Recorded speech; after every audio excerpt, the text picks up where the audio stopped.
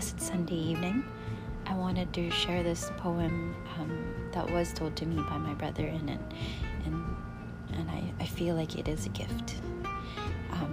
It's T.S. Eliot's Little Gidding, and it talks about continuous exploration of man and the importance of understanding nature. The air, water, earth, and fire forms a part of the cycle of our lives, with a specific focus on fire and how it represents destruction and purgation and a renewal. And I think listening to this poem reminds us of the unity of the past, present, and future, the eternal now. And I hope that it gives you as much strength as it does me.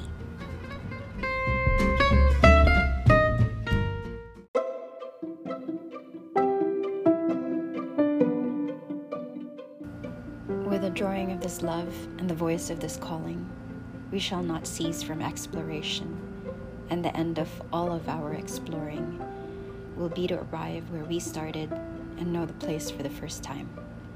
Through the unknown, unremembered gate, when the last of earth left to discover is that which was the beginning, at the source of the longest river, the voice of the hidden waterfall, and the children in the apple tree. Not known because not looked for, but heard, half heard in the stillness between two waves of the sea. Quick now, here, now, always, a condition of complete simplicity, costing not less than everything. And all shall be well, and all manner of things shall be well, when the tongues of flames are enfolded into the crowned knot of fire, and the fire and the rose are one.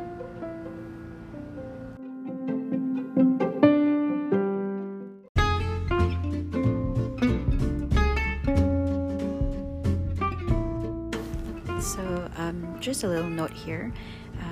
It's been said that it's a counterpoint to the more famous poem of T.S. Eliot called The Waste Land, which was anti-romantic.